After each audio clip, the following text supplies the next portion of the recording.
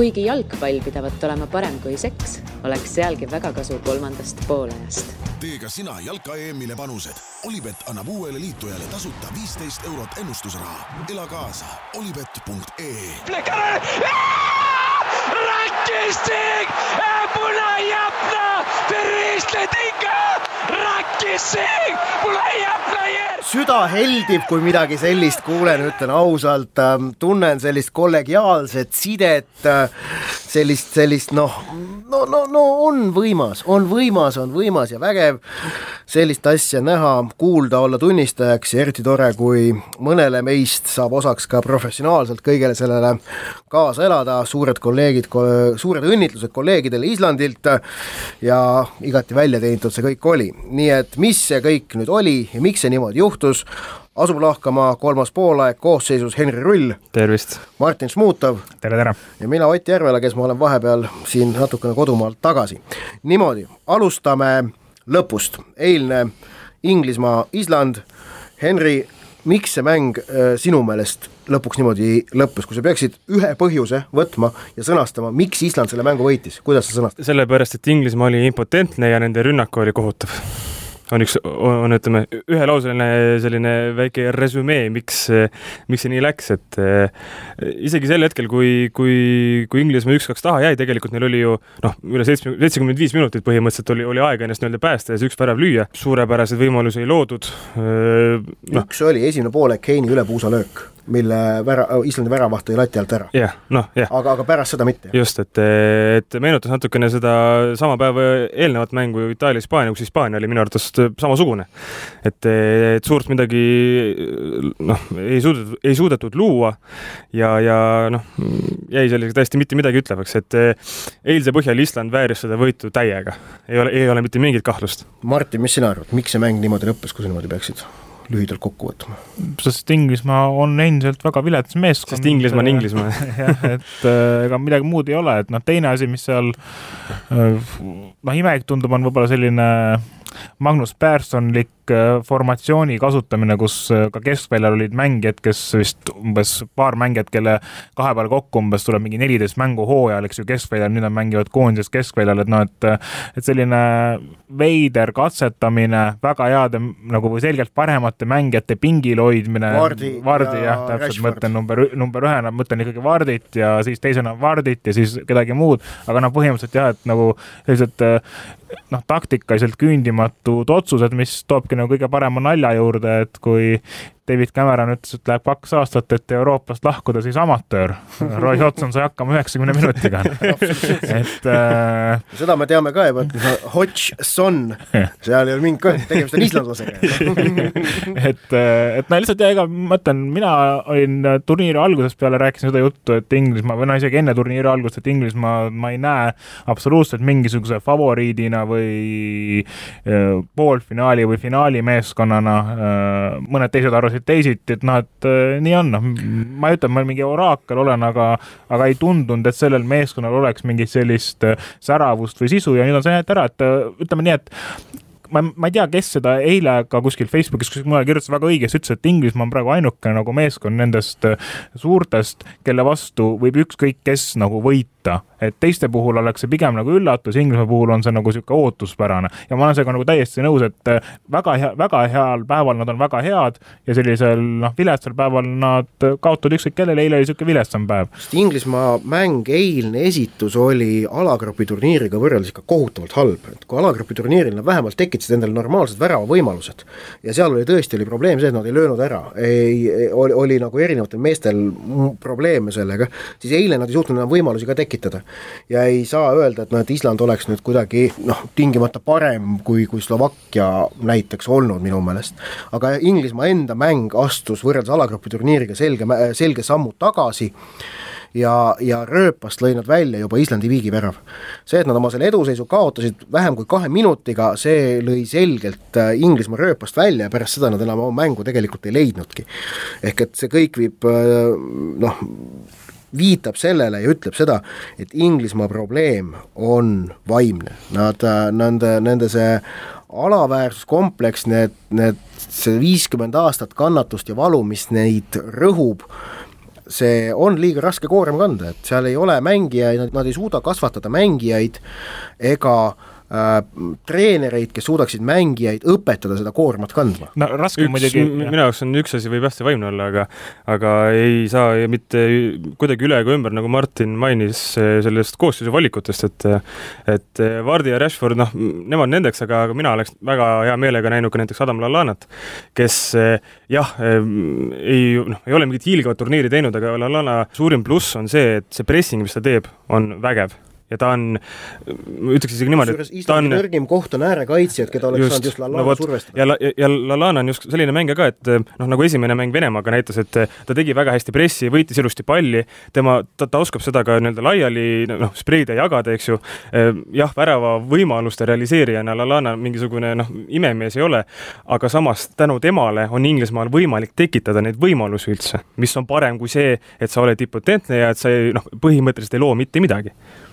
Ja kui seda eilset mängu vaadata, siis endiselt on otsus kriminaalne välja jätta koondisest Danny Drinkwater, et see, kui toodi ja Erik Dyer ühe mitte kõige õnnestunud poole pealt välja vahetada, tuua tema asemel väljakule Jack Wilshere. Mees, kes on mänginud umbes 2 mängu. Et see ongi, et Hodgsoni, ma ei saa aru, mis selle mehe peas toimub, et sa võtad kõigepealt kaasa, Wilshere võtad kaasa, arusaadav, ta on sinu lemmiklaps, olgu see nii. Aga sa tood ta mängu niimoodi, kui ta on mänginud klubi hooajal umbes 2 mängu, jätad ja Slovakkia vastu, kus oli näha, et ta ei suuda, ta lihtsalt ei suuda. Slovakkia vastu katsetati ta ära, sa ei teada, ta ei ole suuteline mängima sul praegu. Lükkada sinna tagumisse pingi otsa, võta Ross Barkley sealt näiteks kasvõi. Ja Drinkwater tegelikult ju terve hooaja oli väga hea. Hendersoni puhul on muidugi see, et mida me ei tea, on see, et ta ju sai üsna vahetult enne, või mitte üsna vahetult, vaid Slovakkia vastu mängis täitsa okei mängu. Selgelt parema kui Wilshere. Et Wilshere on selles mõttes ka minu arust natukene naljakas valik, et vahetada Dyeri vastu, kui meenutada esimest mängu Venemaa vastu, kus Wilshere, kus vahetati Rooney vastu, või igatahes Wilshere mängis selle poolkaitseliini tipus, seal ta oli väga okei. Seal ta suutis mängutempot veel, grammi võrra üles viia, aga nüüd selle kaitsva pooliku osas, lollust. Et tegelikult teine vahetus veel, kus Rooney võeti välja, mis jäi ka selles osas minule arusaamatuks, et kus peaks ründe tugevust juurde tulema, siis sa võtad ründaja vastu. Rooney oli eile kehv ka ikka.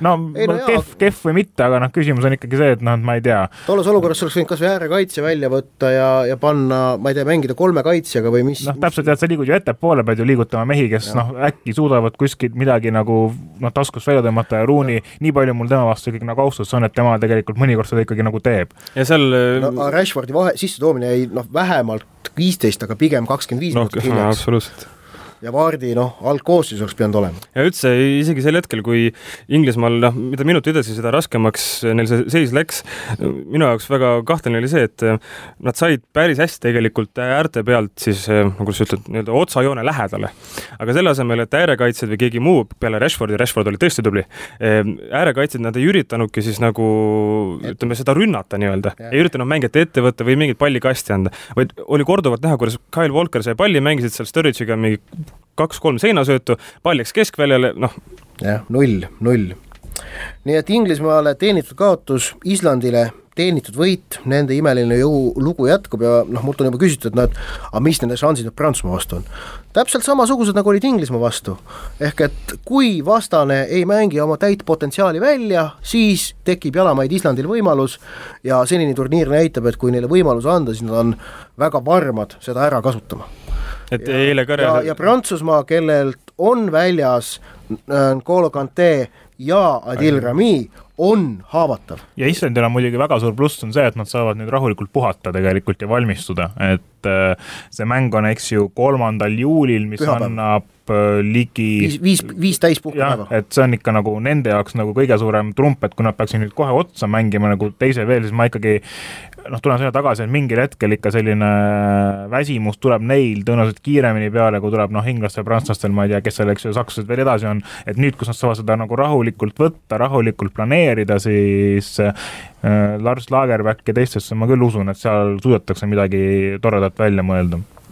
Isegi ma arvan, Kante ja Rami olemasolul šansside mõttes midagi muutuks, et Prantsusmaa on ka nendes mängudes, mis olnud on näidanud, et ka selle nii-öelda parima ütleme siis kaitsjate mängijatega, kes neil praegu on, ega need ülemäära kindlad ju ei ole. See kui lihtsalt ebakindlust. Noh, just, ja kas Mangala, Koscielny on üldse kunagi koos mänginud, on ju? Noh, ilmselt on kuskil. FIFAs kindlasti keegi on ostnud.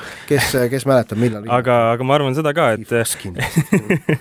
et fakt, et Island tegelikult realiseerib oma võimalusi väga hästi, et kui eile mõelda peale väravat neil vist kohtumise üsna lõpus oli veel päris Käärikas oli seal veel ja seal ikka paar varianti oli. Aga nad realiseerivad nagu ka tegelikult oma võimalusi väga hästi, et neil ei tule neid võimalusi väga palju, aga kui tuleb, siis nad enamasti ikkagist löövad ära ka.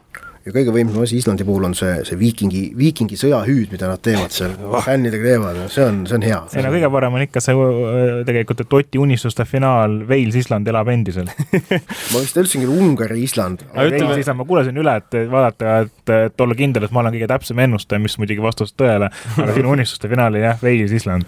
Aga nagu, kui vaadata ka seda, et iga nüüd viimase siis 3 suurturniiri ka on iga 12 aasta järel olnud selline üllatusvõitja, et vaadates, mismoodi Island mängib, siis ütleme, see muinasjutt tundub aina tõenäolisem.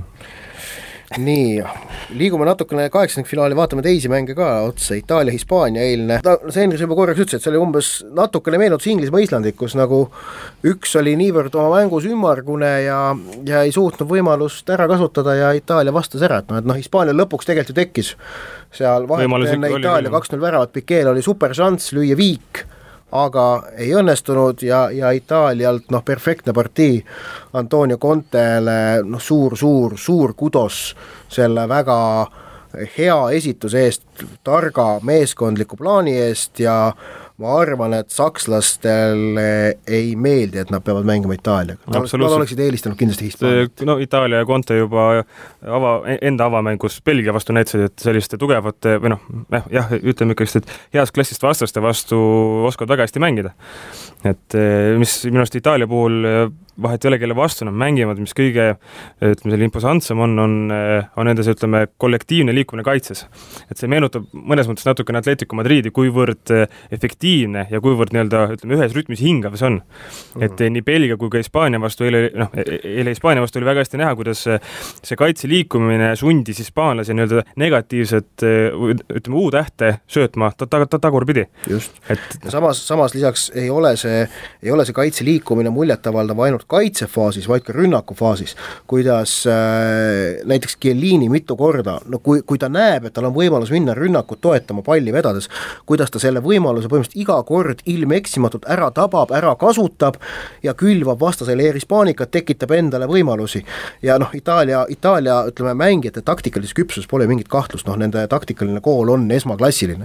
Ja see, et Juventuse kaitseliin seal taga on, see tuleb suuresti kasuks, aga ikkagi see, et üleüldse Itaalia koolkonna taktikalisus on ka nendele väga suur trump ning veerandfinaali Saksamaaga silmas pidades läks väga hästi ka see, et kaardid jäid kohtunikul taskusse Shaqiril, ehk et kuigi terve Itaalia kaitseliin mängis ohutsoonis, siis ükski mees ei jäänud välja. Thiago Motta peab vahele jätma, aga see kaotus, see on ületatav kaotus võrreldes ükskõik millise põhikaitsega. Jah, kui sa räägid siin sellest Itaalia taktikalisest koolist, et see on väga hea, on muidugi, et kui me praegu mõtleme Serie A peale, siis keegi enam ei mõtle, see liiga ei ole enam oma, ütleme, tipus või oma tippaegadel, nagu ta siin oli, sajandi alguses või veel varemgi, aga seda on, ütleme, jalgpallieksperdid alati rääkinud, et Itaalias kui treenerina sinna minna, seal on kõige raskem olla, sest sa pead iganädalaselt mängima niivõrd erinevate süsteemide vastu, ise mängima niivõrd erinevaid süsteeme, et ma arvan, et see eilne tulemus ja üldse terve Itaalia turniir ei ole, ütleme, hea uudis mitte ainult Itaalia fännidele, aga ka Londoni Chelsea fännidele, sest Conte optimismi peaks olema. Eesti jalgpallil on kokkupuuteid Itaaliaga vähe, aga Henri Anier on üks, kellel on see puud olemas, kui ta oli siis ju Keenia Sampdoria noorteakadeemias ja mäletan, ma tegin Henriga lugu, kui ta oli seal vist aastakese olnud ja ta rääkis väga niimoodi, kirglikult sellest, kuidas trennid on sellised, jalutatakse mööda väljakut. Jalutatakse tund või 2 mööda väljakut ja õpitakse, kus sa pead millal olema ja mida tegema. Ja see on see Itaalia koolkonna taktikalisus. Edasi, järgmiseid 8. finaale vaadates, Ungari-Belgia 0-4, Ungari minu jaoks 8. finaalide suurim pettumus Inglismaa järel, aga ütlen ka seda, et on näha oli, et Laslo Kleinheisleri puudumine keskväljalt oli see, mis Ungarit väga palju mõjutas, nende keskväljal oli läbisõiduhoov ning ühtlasi ütlen seda, mida ma kirjutasin ka tänases Õhtulehes, et Belgial võitis küll 4-0, aga sellist tõsist kondiproovi, mida nad läbinud oleksid, neil jätkuvalt ette näidata ei ole. Jah, absoluutselt nõus, et need viimased väravad, mis löödi ka, olid näiteks mängu lõpus, aga Ungari meeskond oli siis juba selline ei olnud meeskond. Ärme nagu et ma arvan, et see 0 variante 4-0 esimeseks pooleks juhtida oli ka nagu tegelikult ikkagi Belgial piisavalt lihtsalt need samas oli ka ungarlastel võimalusi väravaid Ungari sooritas mängu jooksul 16 pealelööki, 6 tükki neist raami, et seda on nagu seda on selgelt liiga palju, Belgia lubas liiga palju Ungari löögile, see on juba ohumärk, ma ütlen. Saksamaa Slovakkia 3-0, kindel lakooniline igav võit isegi. Igav võit, Prantsusmaa, Iirimaa 2-1, iirlased, neil oli võimalus, aga ei pidanud vastu. Et see teise prantslaste lükke, mille nad natuke sunnitult tegid, et Kantél oli kollane all ja ta oli teinud ühe päris tõsise vea pärast kollase saamist. Ehk ma arvan, seal natukene Deschamps kalkuleeris ka sellega, et ta ei tohi 10 jääda, et tal on sellepärast vaja Kanté ära koristada, pluss tal oli muudatust vaja ja tõi Kingsley Comani asemele, Griezmann läks toetavaks ründeks Giroud selja taha ja Giroud Griezmann, see paar tegelikult lõpuks otsustas ära, et sealt tuli 2-1 ja sealt tuli punane kaart nende 2 koostööst. Ja nüüd on huvitav näha, kas nad kasutavad sama ka Islandi vastu. Kuigi samas Islandi keskkaitse on see tugev koht, et idee poolest nagu keskelt Islandit murdma hakata ei tundu kõige targem mõte, vaid äkki peaks murdma äärte kaudu, mis tähendaks äkki Comanile algkoosseisu kohta ja äkki ka Martialile mingit võimalust naasta algrevistusse, sest kui kujutad ette, kuidas Martial saaks vette võtta Islandi äärekaitseid, see võiks nagu olla ohukoht, aga eks näis, mida Deschamps välja võtab. Martialist efektiivsem oleks, ma arvan, Payet ääre peal jätta, et jah, ta ei ole küll niivõrd kiire, aga samas tema, ütleme, tehnika ja oskused on ma arvan, niivõrd palju üle, et ta oleks ohtlikum. Martin, Prantsusmaa kohta midagi? Ei. Mis sa ikka ütled? Väga midagi lisada, et nii nende kui tegelikult Itaalia puhul on jätnud nagu võrdlemisi nagu hea mulje selline rahulikkus. Et eriti Itaalia puhul, kus nagu ei tõmmelda ja Prantsusmaa puhul rahulikkus või? Esimene poole kiiremast oli ikka väga närviline. Ei, Itaalia on pigem enesekindel, et ma ei tea, mina ütleks mõlema kohta sellised rahulikud meeskonnad, et ei tõmmeldud, võeti enda asjad ära, nad teavad, mis nad nagu oskavad ja nad on selles nagu kindlad, et nad ei hakka see ei ole nagu see, et ütleme, kui Hispaania on mängu lõpus ka öelda, et Hispaania peab hakkama nüüd pikka palli ette lööma, see ei ole see, mida nad teevad. Et täpselt sama on Prantsusmaa, Itaalia teab, et nad kaitsevad väga hästi, et taga on üldiselt, me teame 0 ja me ootame oma võimalus ära, me lööme selle ära ja lähme edasi, eks ju. Prantsusmaal jätab umbes nagu samasuguse mulje, et me teame, mis me teeme ja me oleme nagu kindel, et see teeme ära. Et Iirimaa küll, Iiri mängus, eriti esimesel poole muidugi mängis räiget anti-jalgpalli, mis mulle, tunnistan ausalt ETV kommentaaride juures ka ei meeldinud, kus seda nagu kiideti, et ma mõtlesin kogu aeg selle ajal, kui näiteks Hispaania teeks samasugust asja või Portugal teeks samasugust asja, ma ei tea, Islandi vastu, et küll siis kuuleks seda vingumist, et kuidas see on ikka inetu ja kuidas ikka kulutatakse aega, et siis oli Iirimaa nagu lõhkus seda mängu, võib-olla sealt tekkis sellise närvilisuse tunne, aga kohe, kui see esimene nagu ära tuli, siis oli selge, et sealt tuleb tuli teine ka ja oligi kõik, et pandi asjad lukku, selles mõttes nagu rahulik ja kindel. Siis Horvaatia, Portugal, selle mängu kohta ütlen mina, et Horvaatia tõestas taas, et Balkani võistkonnad ei suuda, või siis endis Jugoslaavia võistkonnad, ei suuda mängida olukorras, kus nad on soosikud. Horvaatia, kui ta võitis 98 pronksi, ta ei olnud kordagi soosik ja see ta sinna kandis.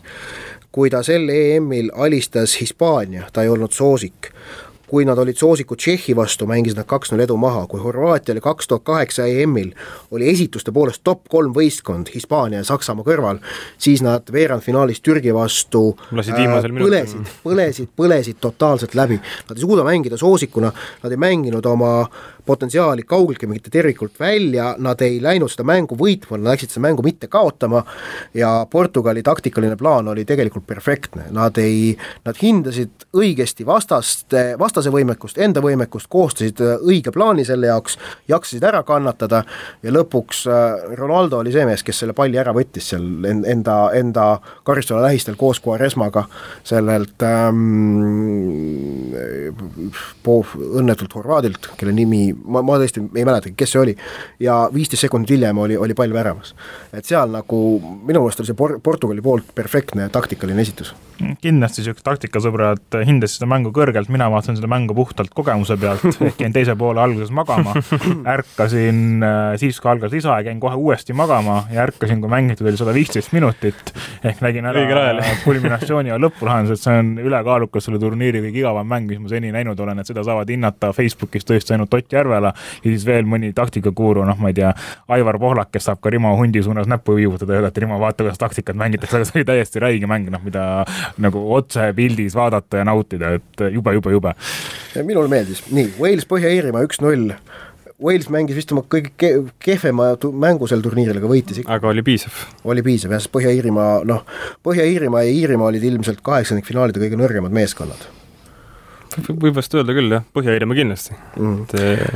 Rankingult muidugi on see vist Island tegelikult kõige tagumine. No see FIFA ranking on üks suur nali nii või? Ma mõtlen esituse mõttes. Esituse mõttes, ja isegi kui sa mõtled esituse mõttes, siis kui sa loed need nimed ette, siis tõenäoliselt jalgpalli armastajale, sõbrale, tõenäoliselt Wales, Põhja-Iirimaa, ma ei tea, Ungari, Island kõlavadki kõige nõrgemate meeskondadena, kes seal on, aga Island tõenäoliselt on seal nimekirjas enam-vähem viimane või Põhja-Iirimaast, Eesti on neid veel võitnud ka, et selles mõttes on tõesti, et ei ole nagu atraktiivsed riigid, aga Wales, jah, ma olen sinuga nõus, nagu mängis alla enda võimet, et on selles mõttes on väga huvitav vaadata, kuidas nad nüüd minu nagu siukse favoriid ehk siis Belgia vastu hakkama saavad.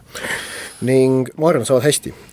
Aga Šveits-Poola veel ka, ma tahan selle kohta öelda, et kuidas Poola minu meelest tundis ennast penaltite eel ebakindlamalt. Ja paistis, et võeti nõuks, et kuna me tunneme ennast natukene ebakindlalt, siis me lööme jõuga. Poola lõi kõik 5 penaltit väga suure jõuga, lõi need kõik 5 sisse, kus juures 1 läks läbi väravahi näppude ja 2 puhul veel Sommer oli väga lähedal. Aga kuna Poola lõi jõuga, siis nad õnnestusid, et nad vist mingil moel jagasid selle alateadlikult lahti või kuidagi niimoodi.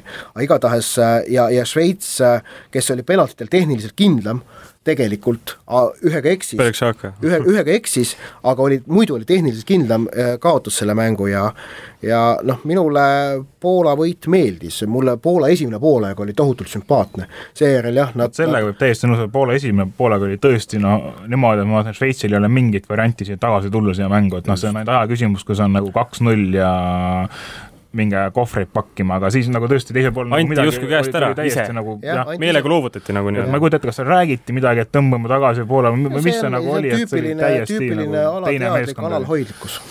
Seal Poola kohta, Robert Lewandowski headusest on kõik teadlikud, aga ma uurutaks natuke ETV kommentaatoreid, kes rääkisid, et kas ta ei ole nüüd 6 või 7 mängu järjespool Poola eest väravat löönud, aga enne seda oli 6 mängus 11 väravat. Et tahaks meenutada, et nendest 11 väravast 6 oli Gibraltari vastu, kes teatavasti maailma tugevam jalgpalliriik ei ole, et see, ütleme, võrdlus nii väga minu jaoks ei passi.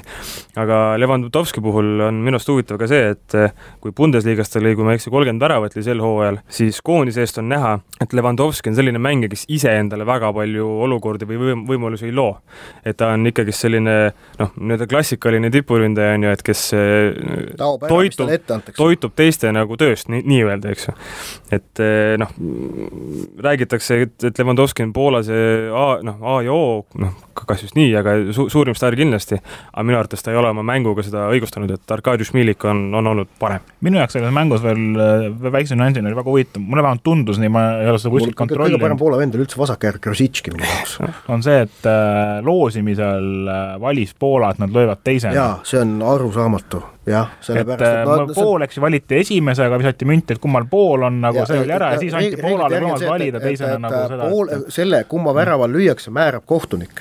Ja enamasti kohtunik, kui ei ole kummal poolel eelist, siis ta ise määrab ära. Minu selle loosis ka samamoodi, et viskas münti. Oota, ma ütlen sulle, siis ta määrab ära, ütleb, et kuna poolel eelist ei ole, siis ma loosin selle, aga mina määran. Mina ütlen, kull on see pool, kiri on see pool, viskab, näitab nii, lööme sinna. Ja siis on kulligi kullkirja viskamine, kus külalisvõistkonnal on õigus nimetada kas kull või kiri, kui ta võidab, saab ta nimetada, kes lööb esimesena. Ja Poola võitis selle loosi ja valis teisena löömise, mis on arusaamatu. See on täiesti põhjendamatu. Et viide on siis sellele, et statistiliselt alustaja võidab suurema tõenäosusega. 60%, penaltiseeritest võidab esimesena lööv meeskond, võistkond. Et selline nüanss tundus huvitav. Poola on hipster järelikult, poolakad on hipster. Nii, aga vaatame kahe sõnaga siis veerandfinaalist ja hakkame kohe sellest tagumist otsast nüüd peale, et liigume nüüd nagu teistpidi tagasi. Poola-Portugal. Kui Poola suudaks mängida 90 minutit või 120 minutit nii nagu esimesel poolajal, võiks see mäng olla põnev, aga mul on kahtlane tunne, et nad ei suuda. Et ma pean Portugali selles mängus soosikuks isegi üpris selgeks. Ma pean ka soosikuks, samas kui mõtleme selle esimese mängu peal Portugal-Island, Portugal ka oli selge soosik, aga enamat 1-1 viigist ei suutnud, et ma arvan, et Poolal on kvaliteeti küll, et tegelikult hammustada. Ehkki, jah, Portugal on see. Portugal liigub tõusus trendis tegelikult. Ja niivõrd, see tundub, neil on nagu peatreeneri olla samasugune probleem nagu kas Inglismaal või paljudel teistel, et ei suuda nagu ära otsustada, mis ta see parim kas 11 või siis vähemalt 13 nagu on, et mängijad liiguvad ju sisse-välja, saab kas või Quaresma, eks ju. Quaresmal on vigastuse küsimus.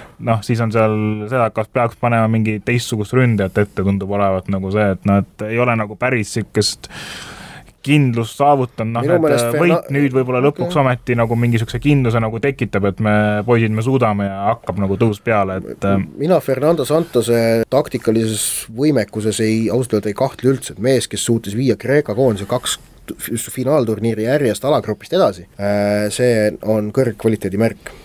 Teine veerandfinaal, Wales-Belgia. Belgia kerge soosik, aga kerge. Ma arvan, et Wales on nende jaoks väga kõva pähkel. Walesil on organiseeritud kaitse ja kui Belgia on siiani pidanud mängima organiseeritud kaitse vastu, mida on olnud 2 mängus, need on olnud Itaalia ja Rootsi vastu, on nad olnud hädas.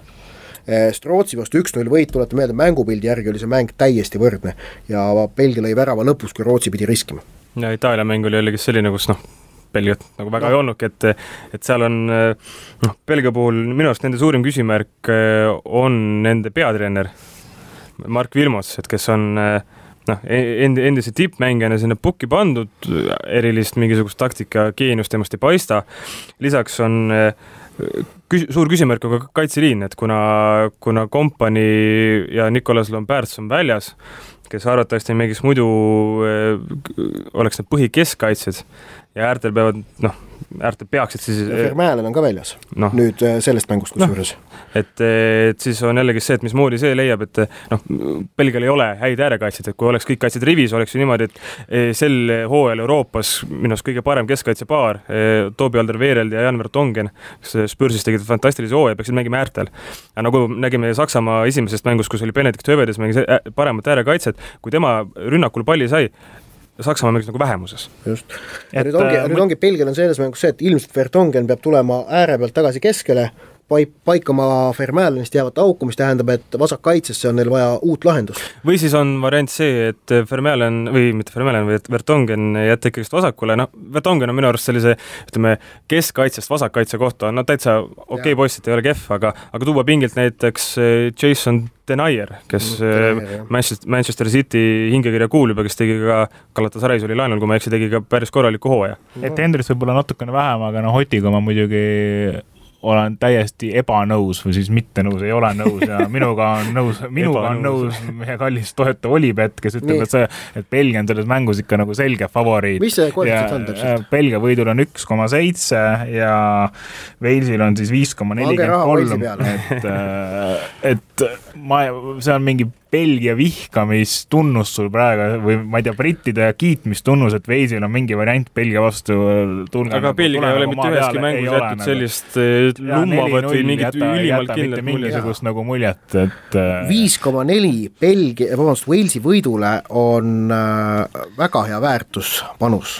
Ma ei ütle, et see võidab, aga see on väga hea väärtuspanus. Sellise koefitsiendiga ma arvan, oleks päris hea hinnaga ka näiteks see normaalajal Walesi võit või viik no Wales, kes sai Põhja-Iirimaa vastu nagu läbi häda edasi, ma ei tea, mis mulje ta teile on jätnud, et nad peaksid Belgiaga võrdlusega mängima, et kelle vastu see Wales siis nagu säranud teie arvates. Keegi pole öelnud, et Belgia Belgia ei ole nagu selge favoriit, et Belgia on siin täiesti selge favoriit, 4 korda ühes lauses selge öelda, et nad enam selgem ei saaks olla. No ei ole. Või tooge nagu see...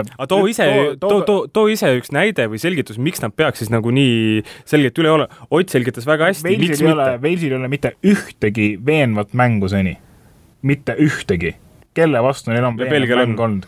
4-0 on võrdlemisi veenev, jah, ma ütleks. Ma ütleks, et seal see lõppskoor natuke ei peegeldanud. Oleks võinud olla 8-1 tõesti ka, et... Mitte natuke, vaid see absoluutselt ei peegeldanud mängu. No mis on 8-1, oleks see reaalne number olnud? Reaalne skoor selles mängus on 5-3. No 5-3, see on siiski näitab, et üks meeskond nagu lööb väravaid vähemalt. Ja teine lööb ka. Mängib suurepärast avatult. Kus see Walesil need väravad tulevad või kus see Walesil see suurepärane mäng on olnud või veenem mäng? No teil ei ole sellist näidet, et Wales on praegu viimane Briti meeskond, millele umbes pöialt hoida, sellepärast nagu tuleb teda teha, et aga kahjuks see nagu muinasjutt lõpeb nagu selles ringis. No sa võid ju seda loota, mina arvan, et Belgial on natukene paremad šansid, aga ainult tõesti natukene. 3. veerandfinaal, gigantide lahing, Bordeaux, Saksamaa, Itaalia. Tee ka sina jalka EM-ile panused. Olipet annab uuele liitujale tasuta 15 eurot ennustusraha. Ela kaasa, olipet.ee. Olipet on teinud soosikuks Saksamaa. Koefitsendid Saksamaale 2,2 ja Itaalial 3,7, Viik 3,1. Et selle kohta võib öelda, et enam-vähem võrdne näitlus väikese favoriidiga. Jah. Ma mõtleks, et selles paaris on koos EM-il kõige paremat mängu näidanud meeskonnad. Aga see on see, et keda mina vähemalt pean... Tegelikult on see, et ei Saksamaale ega Itaalia pole siiani väravat löödud, sest et see, et kui Itaalia mängis teise koostööse Iirimaa vastu, ma selle mängu nagu jätaks ausalt arvestust välja, ehk et kummalegi kaitseliinile, kes selles mängus platsil läheb, pole väravat löödud. Ja Saksamaa on alates sellest, kus viimane oli Põhja-Iirimaa vastu, et alates sellest ajast nende minust mängumootor on väga ilusti nurruma löödud. Jah, 0 ja penaltid, jah. Oleks loogiline vist. Et ma tunnen, see Saksamaa favoriidi saatus, ütleme siis Kihl või kontoriis või kontorites on pigem selle Saksamaa nime pärast, et ta on kuidagi säravam meeskond praegu Itaalia inimeste jaoks, et muidu ma arvan, nad on ikka täiesti nagu 50-50, et Itaalia on jätnud väga-väga-väga hea mulje, et Saksamaal ei ole midagi viga, aga siin sellist võitjat ennustada on lihtsalt tõesti on samamoodi müntki visata. Ega Saksamaa pole jätnud, on ju halvemat muljet kui Itaalia, aga kuna see platvorm, millelt me seda turniiri alustasime, siis Saksamaa oli seal ikka väga mitu aastat kõrgemal kui Itaalia. Et nende esitused ilmselt on olnud nagu suhteliselt samasti, aga võrreldes oodatuga on Itaalia olnud palju parem, kui on olnud Saksamaa, kes on olnud suhteliselt oodatud tasemel hea. Et minu finaali ennustus eelmise saates ma tegin oli ka Belgia-Saksamaa, et ma peaksin siis Saksamaad võtma, aga ma ütlen, et isegi praegu ma tunnetan kuidagi, et võib-olla Itaalia isegi võiks minu jaoks olla väike soosik siin. Mina ülevalt poolt tuleb muidugi Portugal finaali, seal pole kastluski. Aga Saksamaa kohta rääkides siis väga palju on kiiretud Joonas Hektorit, nende vasakkaitsjad. Minu arvates kiitust vääritu küll, aga mitte nii palju, kui seda on antud, et jah, ta on väga, ütleme, kui rünnakufaasist rääkides, ta on ilusti ja tublisti avanenud ja Hektor on ka kenasti lahti mängitud, aga tema tsenderdused on enamasti sellised, mille lööb kas minema esimene kaitse või teine kaitse. Väga madala kvaliteediga. Et selles mõttes, kui itaalased ei peaks väga kartma, et kui Hektor mängitakse sinna vasakule äärele vabaks, ütleme, see tõenäosus on ikkagi see, et sealt tuleb selline plönn. Okay. Ja 4. veerandfinaal, Prantsusmaa-Island. Olüpeti koefitsient Islandi võidule on 8,9, sisuliselt 9. Inglismaa vastu oli kõrgem, 9,5. Raha peale, seal on, mis seal ikka, see on, vaata, kui Lesteriga meil oli siin millalgi märtsikuus või veebruaris ütles Mart meil siin stuudios, kõrgemale poole otsustatud. Jaa, see asi nagu kuskil ära otsustatud, mis seal ikka, muidugi Prantsusmaa, kui vähegi taseme välja mängib, võidab selle mängu, aga seal Islandiga mingi selline maagiline asi on seotud. Viikingite jõud. Jah, midagi on sellist nagu, mis nad suudavad loogikat eirata eks sealt ilmselt selle panuse sisse veel vaadates seal neid mängusiseseid koefitsiente võib veel ka midagi põnevat leida. No see on pigemini küsimus, kuna me räägime noormaalaja tulemusest, et seal normaalaeg saab ka viigiga lõppeda, see ei ole nagu 1-2, eks ju, ennustus, mis on peamiselt korvpallis, et selline viik või siis Islandi võit on küll selles mõttes kahjuks ainult 2,8. See ei ole ainult, see on päris korral. Aga see on jah, selles mõttes päris tore ikkagi võib-olla mingi 10 eurosega tõesti seda proovida, aga ma ütlen jah, endiselt, et Inglismaa vastu oli, on mul täiesti ükskõik selles mõttes, et Island võib võita, ei oleks Inglismaa nagu panustanud ega soovitan nagu, või öelda ka, et ärge Islandi peale pange, absoluutselt võib panna, Prantsusmaa puhul ma pigem ütlen, et see teekond lõpeb samamoodi, et need samad argumendid, mis ma selle Itaalia-Prantsusmaa juttu rääkisin, et ma arvan, et Prantsusmaa rong läheb siit jaamast veel edasi, aga siis jääb ka seisma. Võimsa Saksamaast. Et lõppjaam on Marseille. Jah, poolfinaal, ma arvan, finaali ei jõua. Vaat sellised on olukorrad praegu, kui jalgpalli EM-i on alles ainult 7 mängu 51, mis teeb siis natukene vähem kui 1/7, aga need 7 mängu tõotuvad kujuneda nendeks kõige meeldejäävamateks. Tõsi, muidugi Inglismaa Islandist paremini meelde jääda on nii mõnelgi jalgpallimängul ilmselt keeruline. Aga kuna eelmine mäng oli võitjate ennustus ja sinu võitja ennustus, ma tuletan meelt, oli siis oli väga halb ennustus, muidugi oli Horvaatia, Portugali võitja ja Hispaania, et see on sul nüüd nagu möödus, et järgmine ennustus. Portugal, Itaalia. Mardil oli Horvaatia, Hispaania, teda kahjuks ei ole, ei saa küsida, mis ta nüüd pakus, ütles, et tahaks küll, et oleks Horvaatia, Itaalia, see on ka juba täielikult metsas, minu Belgia-Saksamaa elab. Ma ütleks, Belgia-Saksamaa tundub päris, Saksamaa jõub kindlasti, aga ma Belgiat ei pakun, ma pakun Portugali. Vot nii, 3. poolek tänaseks lõpetab. Neljapäeval oleme oma tavapärasel eetriajal jällegi tagasi.